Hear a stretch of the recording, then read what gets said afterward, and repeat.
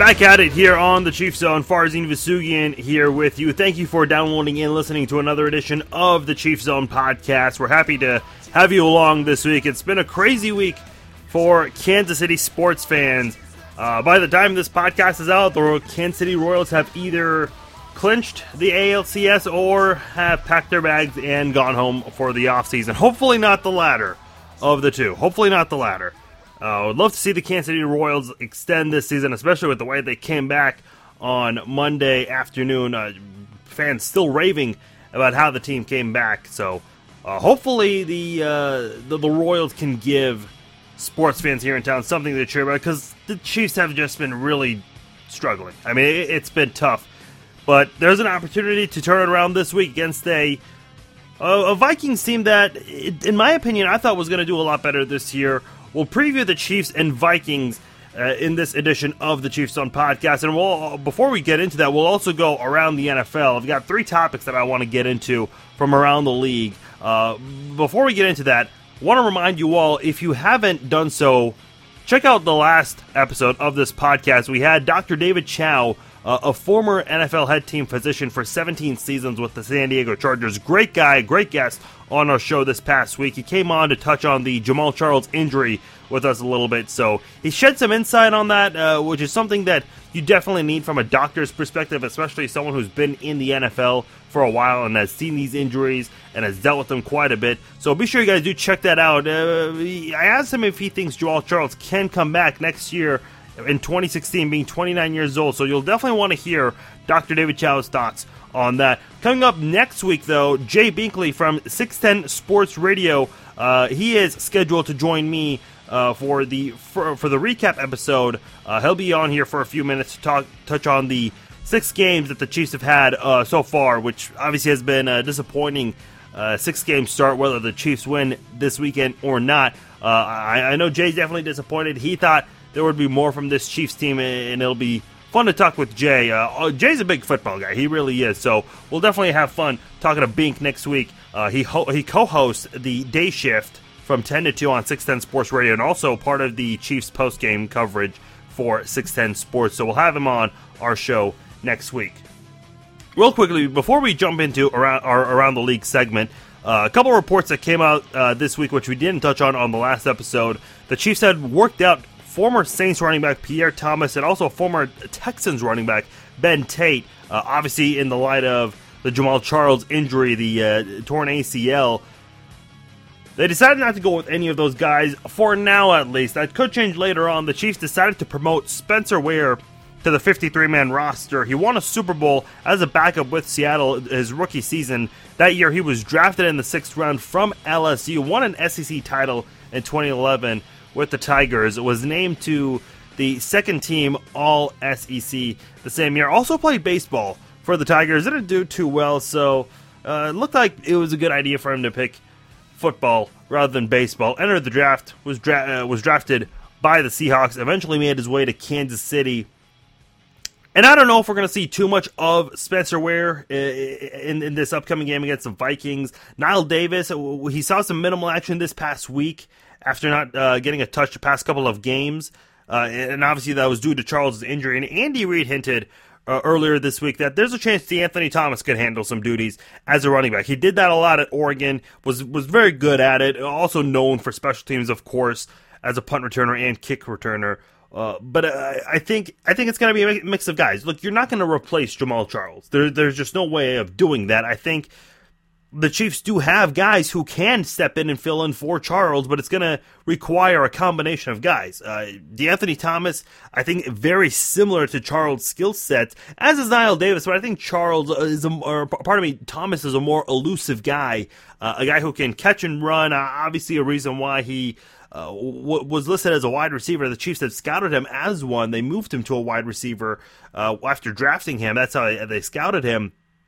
But I think this is, D'Anthony Thomas, look, he got a touchdown this past week. That's great, but Thomas hasn't really done a lot for the Chiefs as a wide route, so they definitely want to see him in the backfield, and that's not to say he won't line up as a wide receiver either. And obviously, running backs line up in different formations, different places all over the field, so they have that luxury with DeAnthony Thomas, where he can be a wideout and a scat back. But I think the Chiefs are going to use him more as a running back because they need to fill that void for Charles. Charcandrick West, a guy who I haven't mentioned yet, and obviously has second on the team in touches and carries on the ground. Carries and yards on the ground. The thing that surprised me is how much they've used him over Knile Davis and DeAnthony Thomas. Thomas being a wide receiver, sure, but you have to wonder, what is it that the Chiefs see in Charcandrick West that they don't see in Knile Davis, or what we don't see, I guess. Don't get me wrong, though. Charcandrick West definitely earned a spot. We saw in the preseason, very impressive preseason from Charcandrick West. It's surprising to see the Chiefs were really high on Knile Davis, and it is this current regime that drafted Knile Davis out of Arkansas. So where the Chiefs stand with Knile Davis, at least pre-Jamal injury, I don't know. But right now, Knile Davis definitely has some value. It's just he's finished with the same yard per carry average each season. 3.5. He did well stepping in for Jamal against the Broncos early in the game when Jamal got hurt with that ankle sprain, and then the following week against Miami when the Chiefs picked up their first win last year. And then, of course, on Monday Night Football when Charles returned and also split carries and duties with Knile Davis. Both just rocked the Patriots on the ground. So we've seen some flashes from Knile Davis, and I've said this before, flashes are nice, but you've got to see some consistency in these guys, and we haven't seen that from Knile Davis on the ground. They are a really good special teams return guy, which, again, we haven't seen so much of that this year from him, too. We've seen more of DeAnthony Thomas on kick returns, which is very surprising, but I think this is where now you have to consider this. DeAnthony Thomas and Knile Davis are both return specialists, so you cannot rely on those guys to carry the ball so much. Obviously, let DeAnthony Thomas do his punt returns, but let Knile Davis go back to being a returner on kickoffs, because I think there's a good shot you see all three of these. I'm not saying all three are going to get 10 carries in this game. Someone's going to get probably 15 carries. Maybe Knile Davis or DeAnthony Thomas gets 5, and then the next person gets 1 or 2. But everyone's going to get involved one way or another. Maybe there are two guys who have very similar carries. Maybe they each have 9 or 10 carries, and then the third of the three ends up with 3, 4, maybe 5. That's what it's going to take to have to fill in for Jamal. But there is one player who I think has got to step up for the Chiefs with Jamal's absence, and I'll tell you who that is later in our preview segment with the Chiefs and Vikings. For now, let's go around the NFL.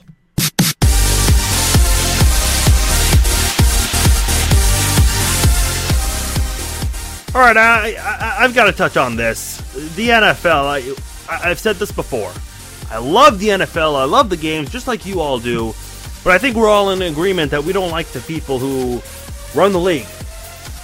And this is evident because Steelers defensive end Cameron Heyward, he was fined for wearing eye black, honoring his father, former fullback Craig Heyward, nicknamed Ironhead.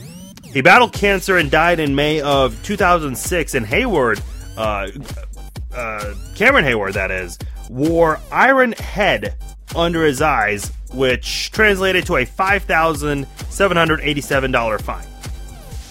Is the NFL uniform policy that strict?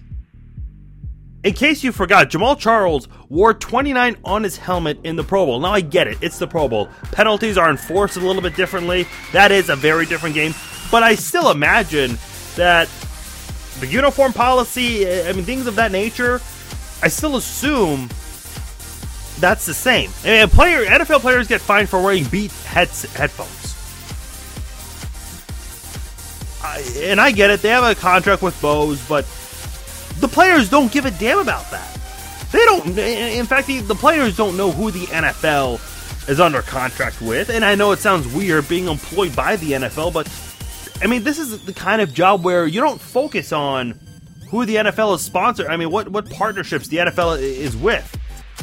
The players are focused on something else. And I recall a few years ago when in Monday Night Football, the same game where Phillip Rivers fumbled the snap, Brandon Carr and I believe Flowers also both had red socks, plain red socks. A lot of teams have different color combination socks. Some of them have stripes. The Chiefs traditionally have those stripes, so multiple colors on their socks.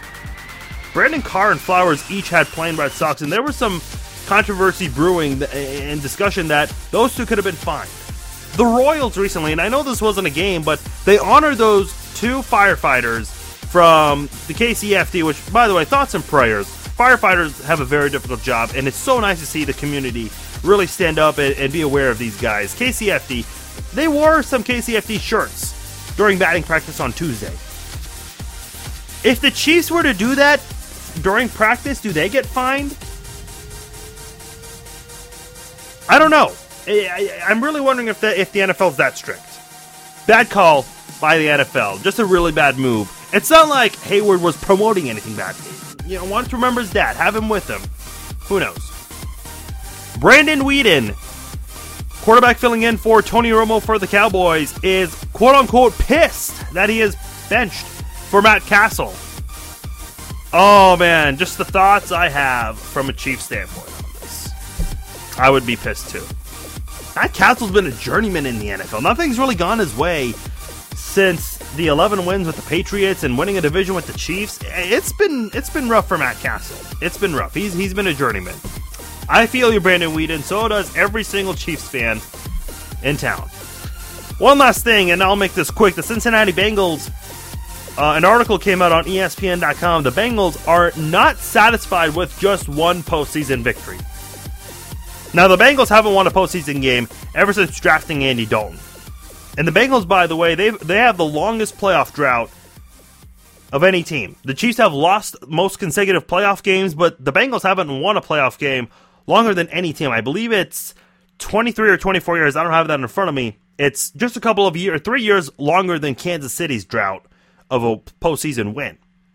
And I like this by the Bengals. And look, obviously, the Bengals on the staff right now, none of them were on the team playing when the team last won a postseason game. But look at the Royals. And I don't mean to go back to the Royals again, but look at just how excited that team was, knowing it was the first time in 29 years that the team got to the playoffs. They acted like they were a part of that organization at the time. They knew how special it was to get back in. I like the mindset the Bengals have right now. Not just one postseason win.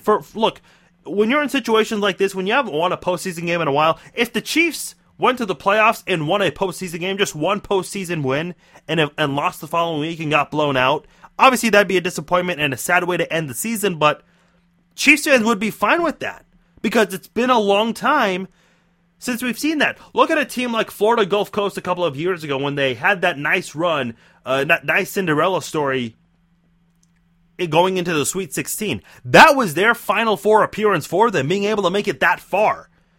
There are teams that don't have such high standards because they haven't had success in a long time, so they're okay with even minimal success in the postseason. One win. But the Bengals, complete opposite of that. Even though they have the longest drought without winning a postseason game, they're not okay with just one postseason win. They want the Super Bowl. And I love that mindset. I think it's great. And if the Chiefs ever get to that point, I don't want it to be, hey, just one postseason win. It's been since 1970 since the Super Bowl trophy has been hoisted by the Chiefs. Let's change that soon. I'm not expecting that this year, but let's have that mindset soon because the Chiefs could really use that. It would really lift the team. We saw how excited the city was when the team went 9-0. Obviously, we see how ecstatic the city is with the Royals last year and this year. And hopefully the Royals won, because if this comes out after the game's over, obviously we're recording this before the game, but hopefully they won, because otherwise what I just said sounds crazy. But even then still, just look how excited everyone is, win or lose, for what's about to happen for me at the time I record this, in your case listening, what has happened. It'd be nice to see. I still feel this is a football town, even though everyone's in baseball mode. Because I still feel, even though, and obviously you can't compare a 9-0 run in football to a World Series appearance, but that 9-0 run, I still remember how excited everybody was. Sports bars were back in business. Clothing stores, Rally House, those places, they were selling things just off the roof. Everyone was really into it that year. And obviously, it's the same thing going on with the Royals right now. Obviously, Buffalo Wild Wings, Applebee's, all those places, jam-packed. Clothing stores definitely selling more than they ever have. But I'm sure if the Chiefs had a Super Bowl run, I'm sure it'd be bigger than, in terms of excitement with Kansas City's championship run. Both would be great, don't get me wrong, but I think this being a football town, it would be more exciting to see the Chiefs in the Super Bowl. I mean, the Super Bowl it is what it is, the Super Bowl. It's the mecca of all sports here in America. I mean, it's the most watched event in the world. That'd be nice to see. Props to the Bengals for having that mindset. Chiefs and Vikings, let's go ahead and jump into it. No Jamaal Charles, which will be interesting because we're so used to seeing Jamaal Charles the past 3 years. Obviously, in 2011, we saw the Chiefs without him.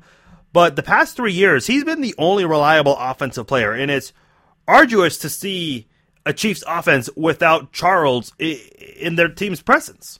So it's going to be interesting to see how Andy Reid prepares this offense and how Alex Smith and the rest of the offense show themselves on Sunday. Charles, by the way, just some numbers to throw out. It shows how this really hurts. 6th in total touchdowns outside of quarterbacks in 2014 with 14. He was first in the league in that category in 2013 with 19. Had more touchdowns that he was a part of than Eli Manning and Aaron Rodgers, quarterbacks. And I know Eli had a bad year and Aaron Rodgers, everyone's entitled to a step back year, but still, that's impressive to see Jamaal Charles have that good of a season. Better than some quarterbacks when it comes to just total touchdowns being a part of. He was 4th in the NFL in rushing yards going into Week 5 before the injury, 9th in the NFL in total yards per game from scrimmage among all non-quarterbacks. So this just shows you how big of a loss it is for Kansas City. Not that I needed to show these stats, but I think it really does help put things into perspective. And I've said earlier, there's got to be another player who steps up. And no, it's not any of the running backs. Travis Kelce's got to step up for the Kansas City Chiefs. He's personally my favorite player on offense coming into this season. I loved what he did last year for the Chiefs and how he just showcased basically what we all heard about him coming out of Cincinnati. Obviously, we couldn't see him in his rookie season because of the knee injury. So in his 2014 season last year, which was essentially his rookie year, had a really impressive showing. And to start off the season, I mean, he was giving Gronk a run for his money. 6 passes caught for 106 yards and a pair of touchdowns. Since then, in this order, for every game, the rest of the 4 games, this is what he's had with receptions and receiving yards. 4 catches for 58 yards against Denver, 6 catches for 80 yards against Green Bay. And I think it's a little misleading because of the second half and how big of a blowout it was by then. But look, stats are stats. That's what they are. No one's going to have an asterisk at the end of the season showing that they had this many yards in garbage time. I mean, look, they are what they are. Following week against Cincinnati, 5 catches for 49 yards, also had that fumble. And then this past week, 3 catches, 35 yards. Travis Kelce has been a non-factor for the Chiefs ever since that Texans win. When Travis Kelce scores, the Chiefs win football games. When Travis Kelce doesn't score, the Chiefs lose. I'm not saying that's a direct correlation for Kansas City's success winning or losing, but I think that says something. The Chiefs need to be more elusive. Sure, they can use Charles, or at least before his injury, but this is an opportunity for Kelce to really step up. Obviously, they don't have a running back to rely on, heavily at least, so they've got to expand and look elsewhere. Jeremy Maclin has stepped up the past couple of weeks. He's starting to build some rapport on the field and some chemistry with Alex Smith, but that's kind of changed with Travis Kelce. It's been opposite. It's been fewer carries for him or touches for him lately, the past couple of games. So if I have to pick an offensive player that's really got to step up, it's Travis Kelce, for sure. I mean, he's got to really turn it around and help carry this offense a little bit. Surprisingly, though, even with or without Jamaal Charles, this offense has been able to function and move the football, and I think they can still do so. Alex Smith is 9th in the NFL in passing yards, and some might think that's misleading, but it's really not. The offense moved the ball really well. against especially good defenses like Cincinnati and Denver. And again, look, I know the Green Bay game, those were misleading stats, but again, there's evidence that this Chiefs team can move the football. They did it against the Bengals and the Broncos. The problem was, in those two games, I should say, the offense failed to score a touchdown because they either had to settle a field goal, which was the case every time with Cincinnati, or they turned the football over, which that was partially the case with Denver, turning the ball over when they were in the red zone, or settling for a field goal. So this Chiefs offense can move the football. This is a very good football team moving the football. They just haven't been very successful when it comes to scoring. Defensively for Minnesota, I think this is an opportunity for Minnesota, especially without Jamal Charles. I'm sure the Vikings know where their holes are, and Mike Zimmer has done a really good job with this team defensively, and I think it shows, especially in the past where he's been a coordinator at Dallas, Cincinnati, also a former assistant at Mizzou, also a defensive assistant, or a coordinator, I should say, for the Falcons, too. So he's definitely paid his dues and has made it to this point for a reason. And defensively for the Vikings, I mean, there are some things the Vikings, or the fans as well, should feel good about. Everson Griffin, let's start with him. 3 sacks on the year. The defensive end leads the team in sacks, and quite honestly, it wouldn't be out of the question if he equated his season total in this game. Brian Robinson can also invade the pocket as well. He's one of the better 4-3 defensive ends in the NFL. As a matter of fact, he has the third most quarterback hurries among all 4-3 defensive ends with 16.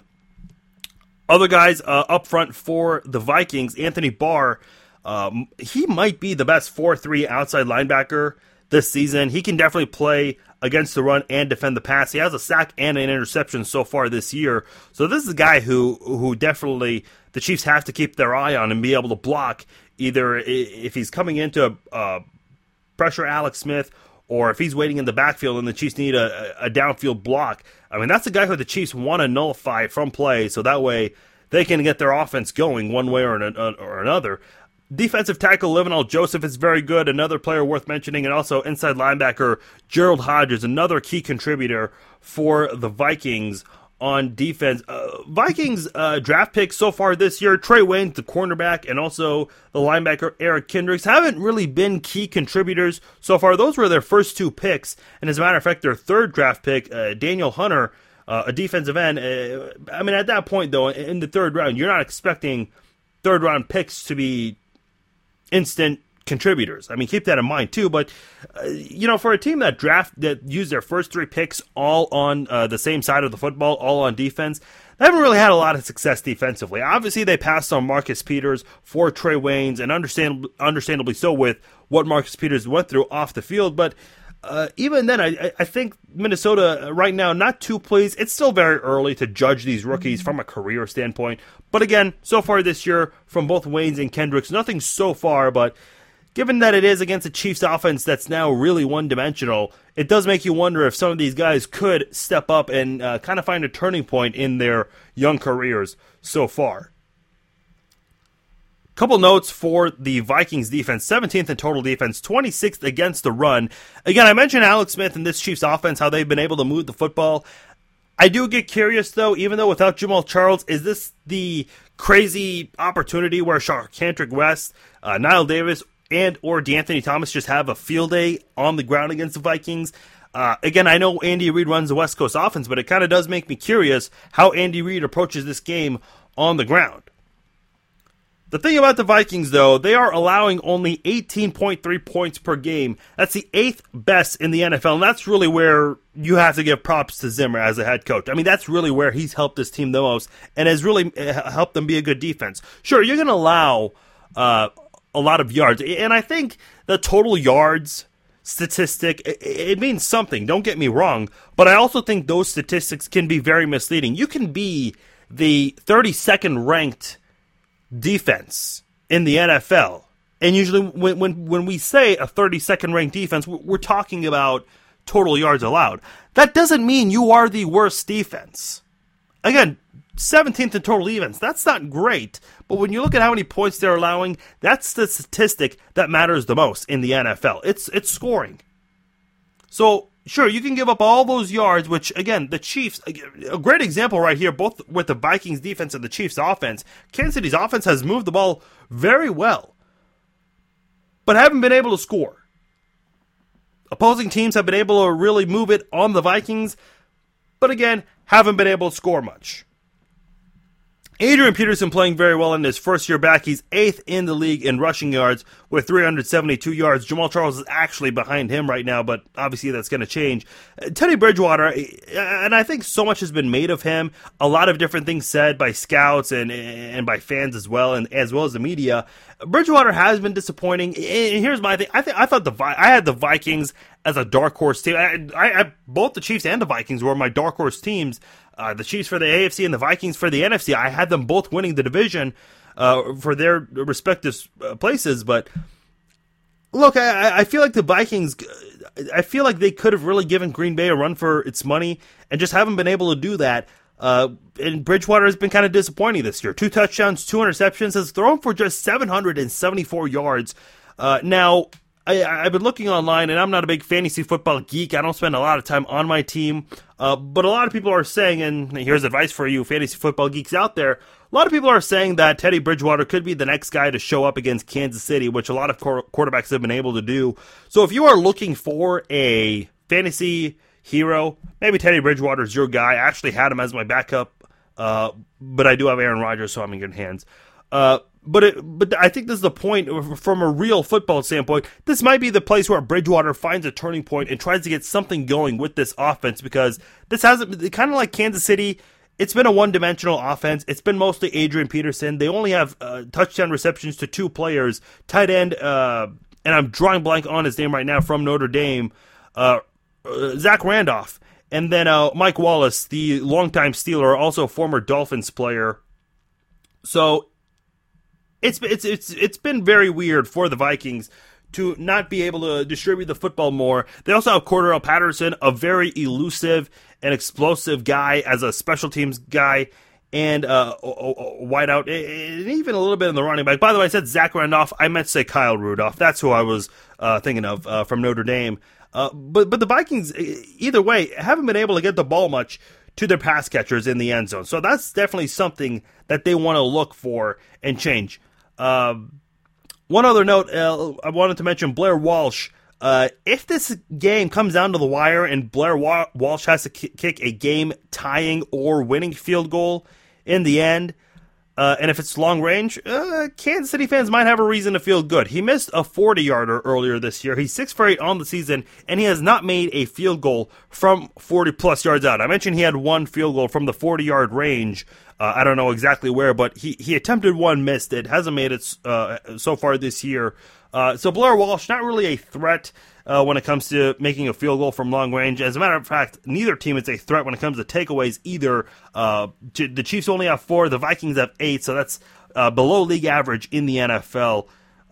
Overall, I think the key factor in this game is, number one, Kansas City's defense has been very disappointing this year. Can Teddy Bridgewater exploit those holes in this football game? Which I think he'll be able to do.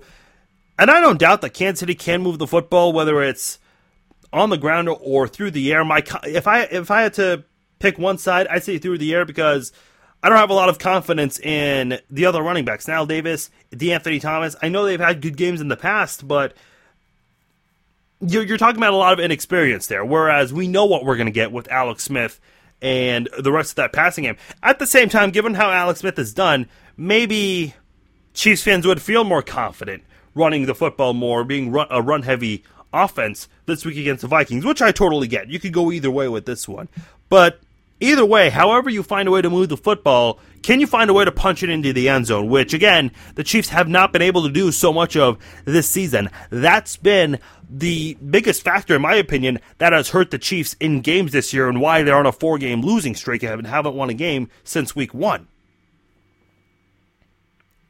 I mentioned Travis Kelce. That's a guy who's got to step up for the Chiefs.